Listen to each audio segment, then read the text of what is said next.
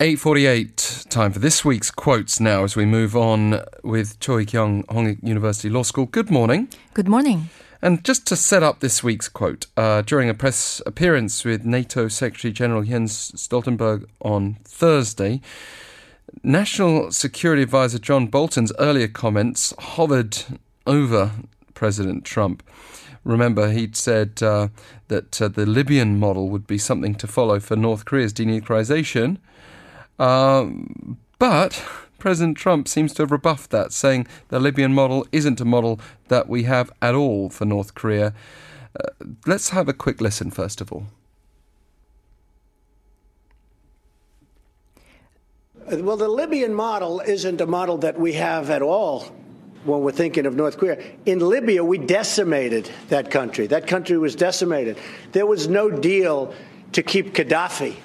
The Libyan model that was mentioned was a much different deal.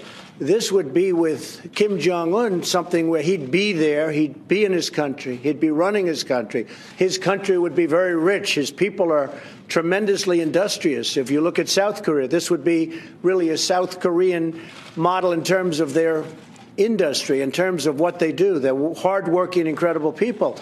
But the Libyan model was a much different model. We decimated that country. We never said to Gaddafi, oh, we're going to give you protection. We're going to give you military strength. We're going to give you all of these things. We went in and decimated him. So, President Trump adding a little bit of a spanner in the works, perhaps? At least it's not the bombastic rhetoric some might have expected after being kind of shown up by North Korea in the media this week. I would say rather than throwing a spanner in the works, he's actually trying to smooth things over. You heard actually the beginning part of the quote already in the BBC News report at the top of the hour. But I just wanted to unpack the events that actually led up to Trump making this statement. Please do. It all began, as everybody knows, when North Korea suddenly called off the summit that was going to be held between South and North to sort of talk about all the cooperation that was going to happen, following the two leaders summit that took place a few weeks ago, right? And the cancellation happened literally just a few hours before the meeting was actually supposed to take place between all these high-level officials of North and South. And I think everyone was really caught off guard. They were totally surprised, taken aback by this. And the thing is, so many people then went into this kind of I told you so mode, talking about irrational exuberance by the South Korean government and, what can you expect from North Korea? This is the way that they've always behaved. It's a secretive, irrational, belligerent dictatorship ruled by a ruthless, murderous tyrant, and they're just back to acting their normal way. But I have a very different take on this. Well, I'm interested to hear that then. Kim Jong-un may be ruthless, he may be murderous, but he's nothing unless, if not strategic and very calculating. And he has done nothing that we've seen that doesn't actually have a tactical or strategic intention behind it. So what made North Korea act that way?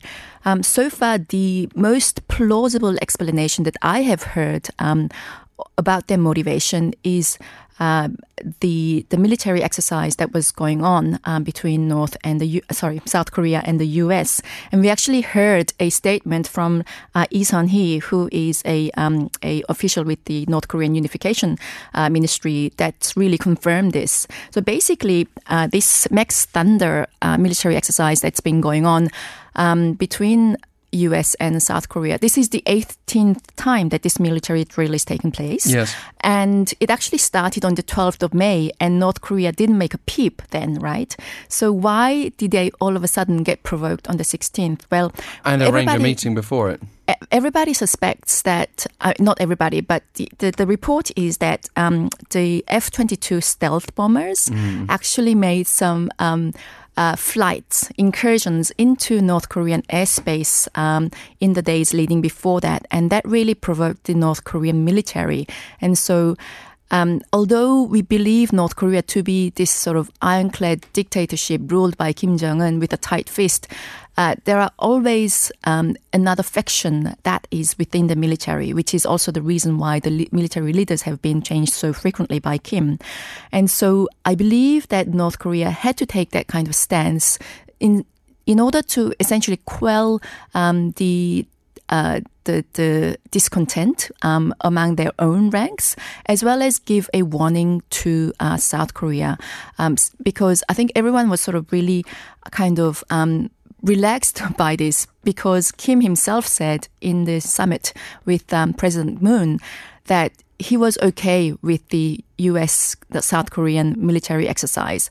But that wasn't the end of what he said. He also said, as stability returns to the peninsula, I expect the exercises or to be modified. And I believe that Kim did expect certain modification, the way that, the previous exercise had been delayed by the two countries.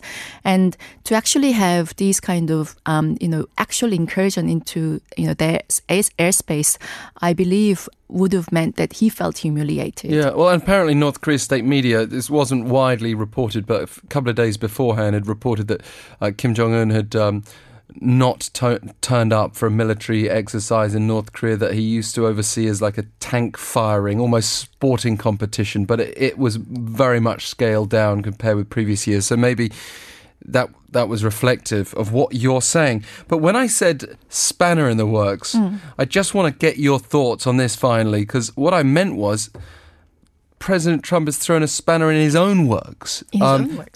John Bolton has been brought in as his security advisor. He's been openly talking about this Libya model, and suddenly President Trump is going directly against, contradicting what John Bolton had been saying. Interesting point. Now, John Bolton is acting as his national security advisor, but Trump has also brought in Mike Pompeo, who's really been doing the brunt of the work in the North Korean negotiation.